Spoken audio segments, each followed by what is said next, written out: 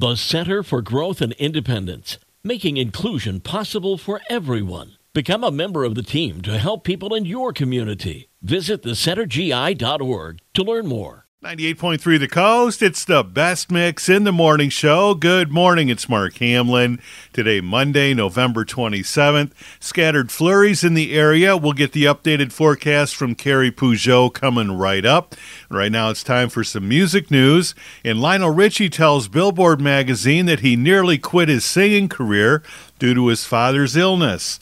I went through a period when my father was very ill. I realized that one thing that he loved was my voice, so taking time away from singing seemed like an eternity because he wasn't able to enjoy my music. But in the end, I knew that this is what I wanted to do, and I knew that he would want me to continue.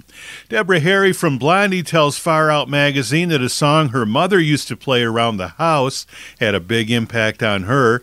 I do remember one of the first things that had an effect on me as a child, hearing Fats Domino's Blueberry Hill. I loved it when musicians and their instruments sort of became an entity into themselves. All of their music is so emotional for me. If I'd grown up differently, maybe I would have had the diligence to learn an instrument, but oh well, I don't think I'm going to get there at this point. And that's music news for this Monday morning on 98.3 The Coast.